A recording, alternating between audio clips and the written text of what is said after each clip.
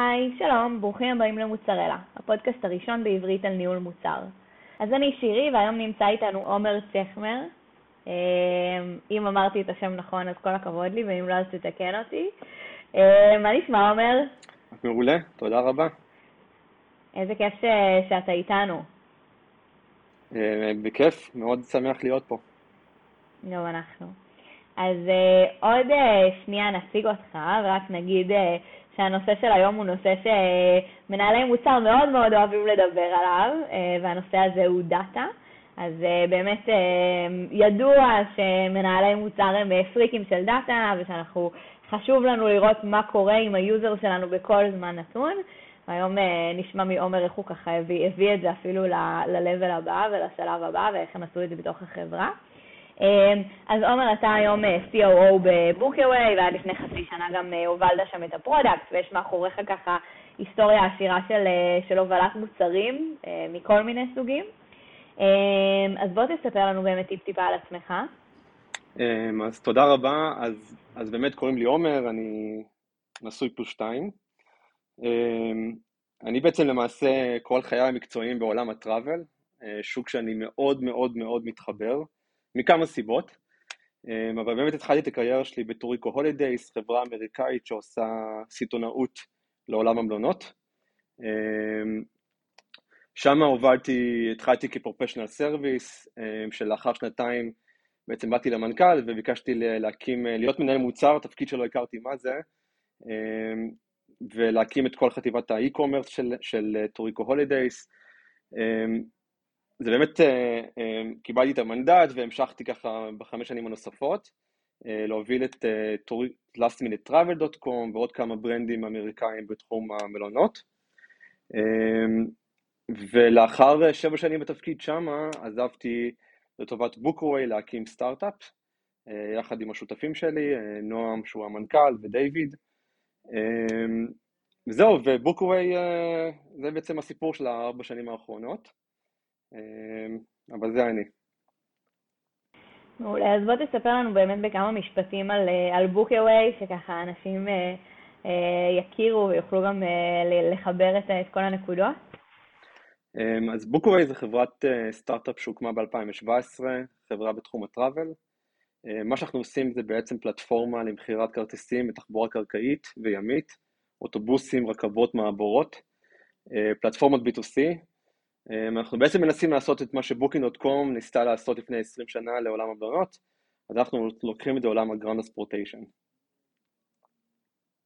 מעולה. והיום באת לדבר איתנו על נושא שיש לך ממש הרבה מאוד פשן עליו, שזה נושא הדאטה, וזה בעצם איך ככה לקחת את הלקחים, את השיעורים מחייך המקצועיים הקודמים, ואיך באמת יישמת אותם כבר מהרגע הראשון בבוקאווי.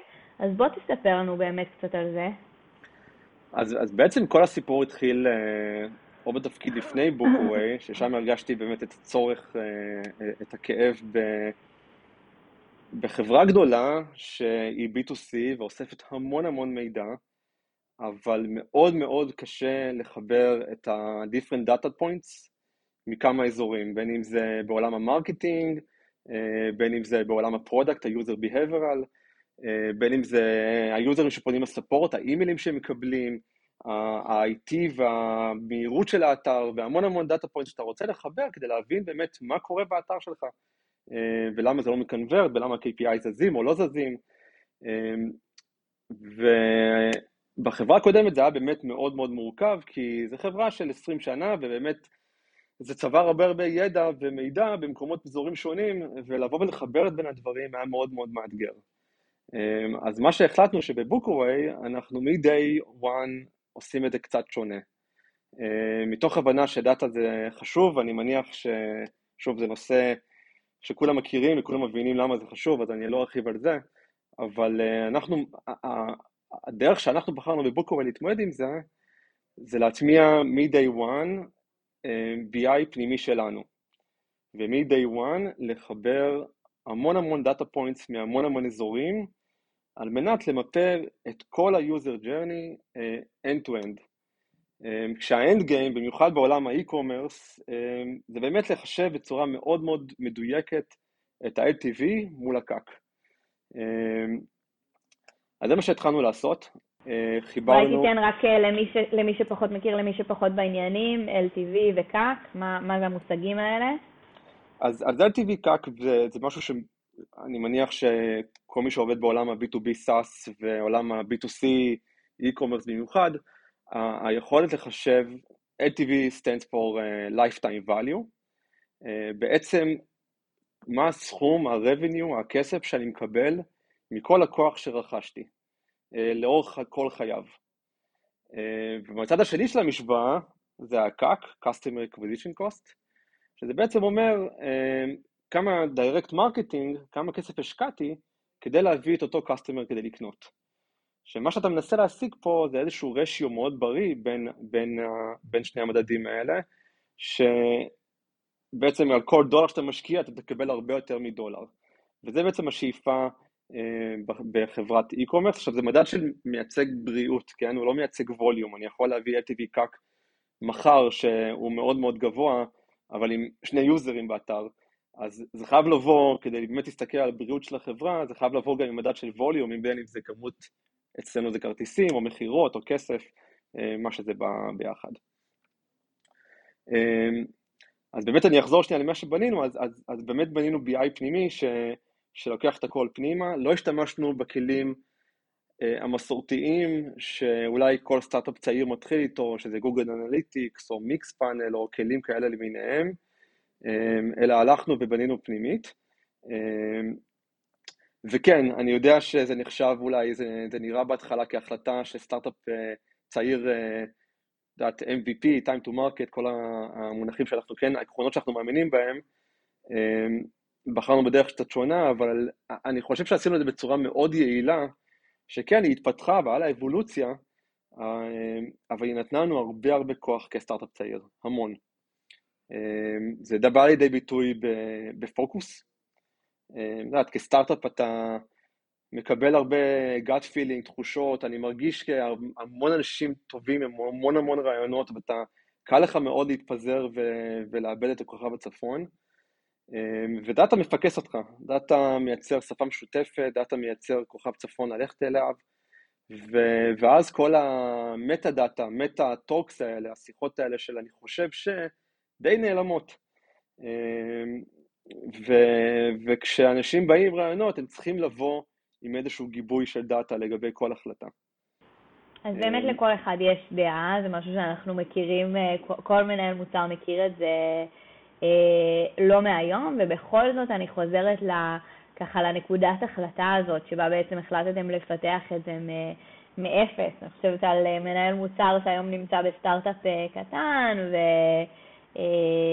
זאת אומרת, מה היית ממליץ לאותו מנהל מוצר, או למי שמקים ככה את מחלקת המוצר? זאת אומרת, אני אשאל את זה אולי אחרת, מה בכלים הקיימים לא היה מתאים, ובאמת נגעת כאן בנקודה של לחבר את הנקודות. זאת אומרת, מהרגע של, אוקיי, יש לנו לקוח, הוא ליד, הוא נרשם באיזשהו טופס באתר, עד לרגע שעושים לו דמו, מה זה דמו טוב, מה זה דמו לא טוב, תהליכי מחירה, בין אם אנחנו, שוב, אני מדברת כאן על B2B, אבל זאת אומרת, מה באמת גרם לכם? לא עכשיו, אוקיי, לעשות את ההחלטה הכביכול רציונלית במקרה הזה, לקחת אפנדו, מיקס פאנל, גוגל אנליטיקס וכולי, לשים את זה באיזשהו דאטה ווירהאוס עם כל הנתונים של הסיילספורס ושל הסופורט, כמו שבדרך כלל עושים, ולשים מעל זה איזשהו דשבורד, טבלו, לוקר, whatever. זאת אומרת, מה גרם לכם באמת לפתח הכל מאפס? אז אני חושב שהאתגר שהונח בפנינו זה לבנות מוצר שוב, אני מגיע מעולם הטראבל, אבל לעולם הגרנד טרנספורטיישן הוא באמת לא ידעתי איך היוזרים קונים, מה הם מרגישים, איך הם חווים את החוויה הזאת, לא ידעתי איך לבנות פלואו שהוא טוב, זאת אומרת, לא היו מתחרים אפילו להעתיק מהם לעשות איזשהו A-version שעליו אני אתחיל לעבוד ולהשתפר. ואמרתי, אוקיי, עם הניסיון שלי, אני חושב, כאילו, אני אחליט לחדות לפי דאטה, חיפשתי דרך שתיתן לי באמת יכולת מאוד מאוד גמישה ומהירה לזהות את ה-user behavioral, והיכולת הזאת, אני מניח שאפשר לעשות אותה באיזשהו extend בכלים אחרים, אבל זה נתן לי גמישות של להגדיר כל KPI ולשנות אותו תוך כדי, אפילו LTV, אני לא חושב שאנחנו כולנו מבינים טוב מאוד איך גוגל אנליסט מחשב LTV, או לחשב אפילו מה זה סשן, מה זה ויזיטור, זו הגדרה שהיא קצת שונה בכל כלי, ואני ככה מתוך ההבנה שאני לא מכיר עדיין מספיק טוב את התעשייה הזאת, רציתי לבוא ולהגדיר לעצמי איך אני חושב שצריך לראות ומפה להשתפר, וללכת לכיוון של לפתח את זה אינאוס היה הבנה שכן, זה קצת אולי יעכב אותנו בהתחלה, אבל בלונגרן, ושוב, הלונגרן במונחי סטארט-אפ צעיר זה חודשים, זה לא שנים, זה ייתן לי הרבה יותר גמישות ולהתקדם בהחלטות יותר נכונות, יותר מדויקות. עכשיו, לפקטו אני חושב שזה כן הצליח לנו. אנחנו בשלוש שנים הראשונות של החברה שלנו, זה סייד נוט, אבל החברה שלנו התחלקה לשני, עד הקורונה ואחרי הקורונה, אבל עד הקורונה אני חושב שהצלחנו להתקדם בצורה מאוד מרשימה כצוות מאוד מאוד קטן, למספרים מאוד מאוד יפים ולגידול מאוד מאוד משמעותי, שהרבה היה מבוסס על הדאטה. זאת אומרת, כל החברה עצמה הייתה בנויה סביב הדאטה. זה בא לידי ביטוי שהיה לנו פודים, זאת אומרת, היו צוותים שהם היו מחולקים לפי KPI, לא היו מחולקים לפי מוצר או backend או frontend, אלא לפי KPI, ואני חושב שזה הכניס את החברה לסחרור מאוד חיובי, שהוא מאוד מאוד מפוקס. זה הגיע למצב היה לי פוד של קונברז'ן, והמפתחים בעצמם באים ואומרים לי, עומר, בוא נשנה את הפיצ'ר, נראה לי שהרסנו את הקונברז'ן בפיצ'ר הקודם, או באו רעיונות משלהם, וזה נותן אינגייג'מנט מטורף לכל העובדים בחברה, כי כולם שוב סביב אותה משימה. אז זה בעצם, אני חושב שהטיפ שלי פה זה, אם אתה באמת מגיע, אני לא אומר שהדרך שלנו היא הכי נכונה, אני מניח שאפשר גם דרכים אחרות, אבל אני חושב שאם אתה מגיע למוצר שאתה לא יודע עליו הרבה, וגם אין לך הרבה מקורות מידע, הגמישות הזאת ולהסתכל על דאטה, להבין שנייה איך הדאטה שלך בנוי, ממש להבין אותו כדי להבין את ההתנהגויות, הוא סופר קריטי. וזה בעצם הסיבה. עכשיו, אנחנו בחברה שלנו, אז אוקיי, השתמשנו בזה כ-KPIs וכדומה, ואני חושב שלקחנו את זה קצת אולי שלב אחד קדימה, אנחנו הגענו למצב שאנחנו מודדים כמעט כל דבר בחברה, אנחנו אפילו הגענו לרמה שאנחנו מודדים, יש לנו KPI של שימוש בדאטה של העובדים בחברה. יש לנו דשבורד כזה שמסתכל על כמה אנשים צופים בדאטה, כמה הם משתמשים בזה, כמה הם מקבלים החלטות הדבר הזה, time to insight, KPI כאלה שקשורים, שאני מסתכל על דאטה כמוצר, שהמוצר שלו, יש לו יוזרים, שזה כל הסטייקהולדרס בחברה, ויש לו אימפקט ו-KPIs לעולם ה-BI, האם הבאת אימפקט באמת לחברה, ואני חושב שזו הסתכלות מאוד מאוד נכונה, להסתכל על דאטה כמוצר נוסף, שלך כמנהל מוצר. כן, אני חושבת שברגע שעושים את זה, אז באמת רואים את ה-value בצורה מאוד מאוד מהירה. כן חשוב להגיד שדרושים פה די הרבה משאבים. זאת אומרת, אתה הזכרת ככה בשיחת ההלחנה שלנו, שמנהלי המוצר בעצם עוברים איזושהי הכשרה של ניתוח דאטה, נכון? אז בואי תספר לנו אולי טיפה על זה, זאת אומרת, מה זה אומר, מה לצורך העניין, מתי להביא אנליסט חיצוני, מתי זה נכון שמנהל המוצר יעשה את האנליזה שם, כאילו מה באמת התפיסה שלך לגבי זה? אז אני אולי יפתיע ואני אגיד שלא היה לנו אנליסט או איש BI בחברה עד שהגענו למצב, לשלוש שנים בחברה, שאנחנו כבר עם כמעט 1,000,000 יוזרים באתר, כי אני חושב ששוב, הגישה שבחרנו בה היא נתנה לנו יכולת, כרגע לא להביא אנליסט, וכן, אני קורא לזה לחנך, אבל כן לתת איזשהו קולצ'ר שכל אחד בעצם הוא אנליסט בחברה. ואנחנו באמת בזמן הקורונה, אני התחלתי איזשהו תהליך שאני מעביר סשנים את העובדים ללמוד איך להיות self-serve על הדאטה, איך להיות מיני אנליסט על העולם הדאטה שלנו, איך לדעת לשעות השעות הנכונות ולענות עליהם לבד.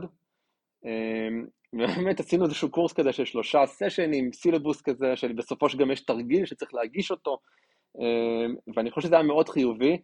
נכון, לא כולם היו אנליסטים ביום של המחרת, אבל אם הרווחנו עוד איזה 15-20% בחברה שנהיו מאוד דאטה דריבן עם הסיפור הזה, אז זה כבר שיפר את החברה מאוד.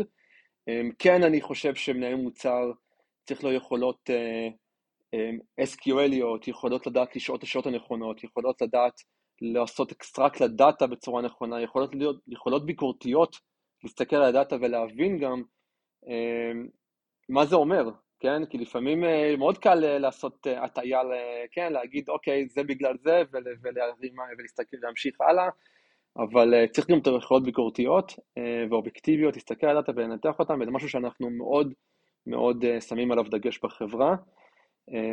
לכל תפקיד, ואני במיוחד שם על זה דגש בניהול המוצר.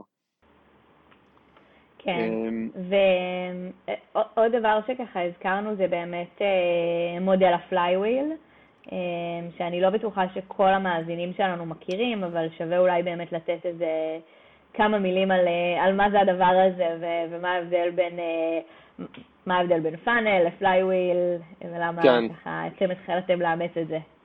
כן, אז קודם כל, מה זה פלייוויל? זה איזושהי שיטה שעוד בשנת 2000, ג'ף בסוס ככה התחיל באמזון, והרבה חברות אחרי זה אימצו אותו לאחר מכן, אם זה בוקינג.קום או נטפליקס או חברות אחרות, שכל הרעיון שלו זה לבוא ולספר את הסיפור, איך כל דבר משפיע על החברה, ומה המכניזם שמשפיע על הגדילה של החברה.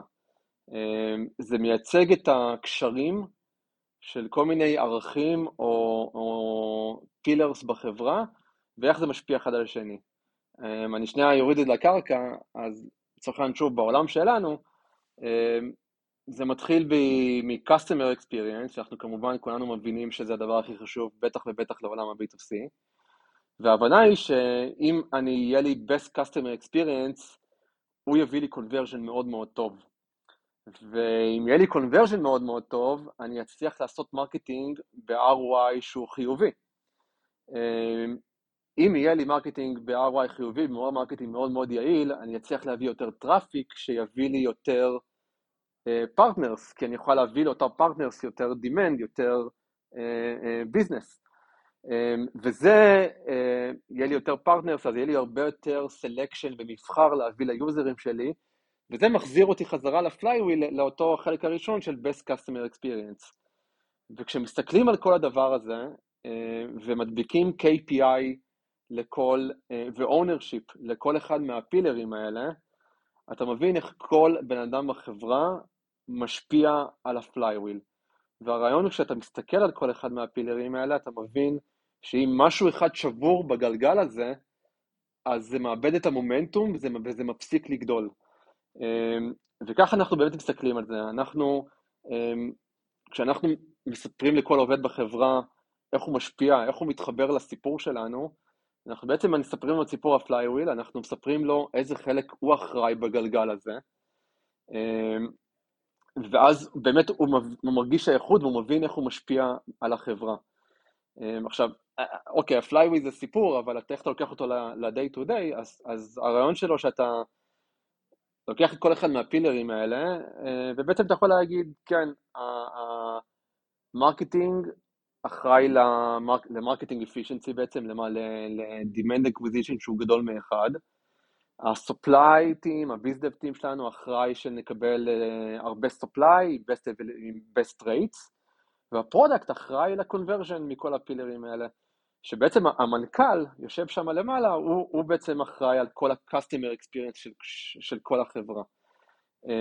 ואז שאתה מפרק את זה יותר למטה, אתה אומר מה ה-KPI שמשפיעים על conversion, ומה ה-KPI שמשפיעים על marketing efficiency, ומה ה-KPI שמשפיעים על more selection, more coverage של supply, ועל זה מזה אתה בונה, מה שעשינו, בנינו OKRs. אמרנו, אוקיי, מה מהגלגל הזה שבור אצלנו?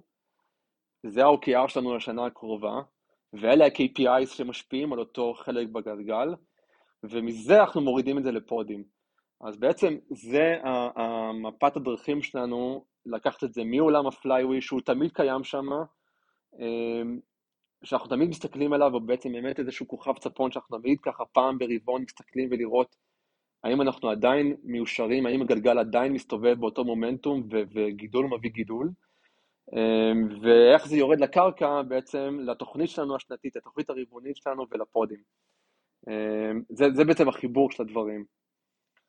כן, ואתה כאן בעצם מדבר על משהו שהוא הרבה יותר גדול ממחלקת הפרודקט בחברה. זאת אומרת, זה משהו שהוא של כל החברה, והוא בעצם מפקס את כולם על אותם OKRs, על אותם KPIs. אנחנו באמת רואים שיש הרבה מקרים שבהם פרודקט הולך לכיוון אחד, מרקטינג הולך ממש. לכיוון אחר, סיילס בכלל מוכרים איזושהי הבטחה שונה לגמרי, ואתה באמת מציג כאן איזושהי תפיסה שלפרודקט יש חלק מאוד מרכזי בה, והיא ככה מפקסת את כל הארגון באיזושהי ראייה שהיא מאוד מאוד high level. נכון, יש מונח שנקרא product led, שזה מאוד מאוד מחובר לזה, אבל שבאמת הכל סובב סביב המוצר. בסדר, הכל סובב סביב העסק הוא לא, אבל זה כלי שנותן לי כמנהל מוצר, יכולת, הרי אנחנו ביום יום הרבה פעמים אומרים הרבה לא להרבה סטייקהולדרס, כי באים עם אין סוף רעיונות ובקשות, ואתה צריך שנייה להבין מה הרודמפ שלך, ותמיד להיות צמוד אליו ולהבין שנייה מה ה-KPI שאתה צריך להכווין אליהם, וזה עוזר מאוד לבוא ולהגיד לא, כי אתה שוב, אתה נסתמך על משהו, אתה נשען על משהו שאתה מסביר, אוקיי, אני לא אעשה את זה עכשיו, אני אתעדף משהו אחר, כי זה תמיד משהו אלטרנטיבי, הרי אם אני אומר כן למשהו, אני משהו צריך להוציא. אבל תמיד זה מחזיר אותי שנייה ל-flywheel, ל-OKR של החברה, ולהבין שהבחירה היא נכונה, וגם יכולת שלי להסביר לשאר stakeholders למה בחרנו את הדרך הזאת. כן. כן. מעולה. אז בוקאווי באמת, אני קצת אולי אקח את זה שנייה לשלב השני של החיים של בוקאווי. בוקאווי אחרי הקורונה יצאה מחוזקת וקנתה, הלכה למהלך של רכישות וקנתה 4 מתחרים שלה, ואני אחבר את זה שנייה לעולם הדאטה. אנחנו הגענו לחברות ששם עבדו המון זמן ללא דאטה. עכשיו הם הצליחו, כן? הם הצליחו, הם היו בוטסטראפ, הם הצליחו בצורה מאוד מאוד יפה. הם לא גדלו במונחים שאנחנו רצינו לגדול, או רוצים לגדול, או רוצים שהם יגדלו, ואנחנו כרגע בתהליך באמת לעשות את מה שעשינו בבוקאווי מ-day one, להתחיל להטמיע את זה בכל החברות.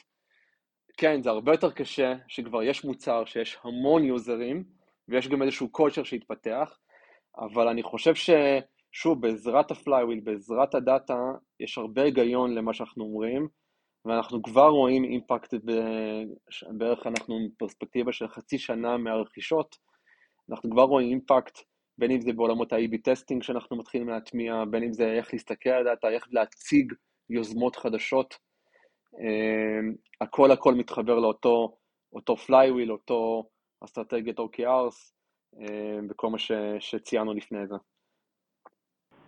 כן, לגמרי. טוב, אנחנו ככה לקראת סיום. אני אשמח כן באמת לשאול אותך על איזשהו טיפ שיש לך למנהלי מוצר, בין אם זה, אתה יודע, בתחום הדאטה של עשו ואל תעשו, ובין אם זה בכל נושא אחר. ככה, שלב השאלה הזהה שלנו. יש הרבה עצות טובות, אני אנסה אולי לתת משהו קצת שונה, אני מקווה. אז אני מאוד מאמין שמנהל מוצר, את רואה גם בסיפור של הדאטה, הוא לא אחראי רק על המוצר, ולא יודע לאיזה ארגון אתה נכנס, אם הוא כבר עם המון אנשים, עם המון מנהלי מוצר, או שיש פה מעט מנהל מוצר, או אתה מנהל מוצר הראשון. אני חושב שהגבוהות גזרה של מנהל מוצר הם קצת יותר, צריכים להיות קצת יותר גדולים, וזה משהו שתלוי בך כמנהל מוצר. זאת אומרת, כדי להבין באמת את כל האספקטים של המוצר, אתה צריך ללכת להרבה אזורים, שהוא לכאורה לא באופן אינסטינקטיבי הכיוון שאתה צריך ללכת אליו. גם אם זה הולך לעולם הפייננס אפילו, ועולם הפיימנטס, ועולם הפרייבסי והסקיוריטי, ועולם הרבה אזורים שאתה חושב שאולי, כן, יש מחלקה אחרת שאחראית. אני חושב שזה נותן הרבה leverage ויתרון למנהל מוצר, להבין את כל האספקטים. אז זה ככה משהו שמהיותי פעמיים נכנסתי לחברה כמנהל מוצר ראשון, אני חושב שזה עזר לי המון בהמשך הדרך. מעולה. טוב, עומר, היה לי באמת מרתק. אין ספק שלכולנו יש מה ללמוד מכם ביחס לדאטה, באליימנט הארגוני סביב הדאטה. תודה רבה. בכיף, תודה רבה. תודה, ותודה רבה לכם שהאזנתם. אתם מוזמנים מאוד לעשות לנו לייק, יש לנו גם עמוד בפייסבוק וגם קהילה בפייסבוק וגם כמובן בלינקדאין, ותשלחו את הפרק הזה או פרק אחר שאהבתם לאחד החברים שלכם. תודה רבה ונתראה בפרק הבא. ביי ביי.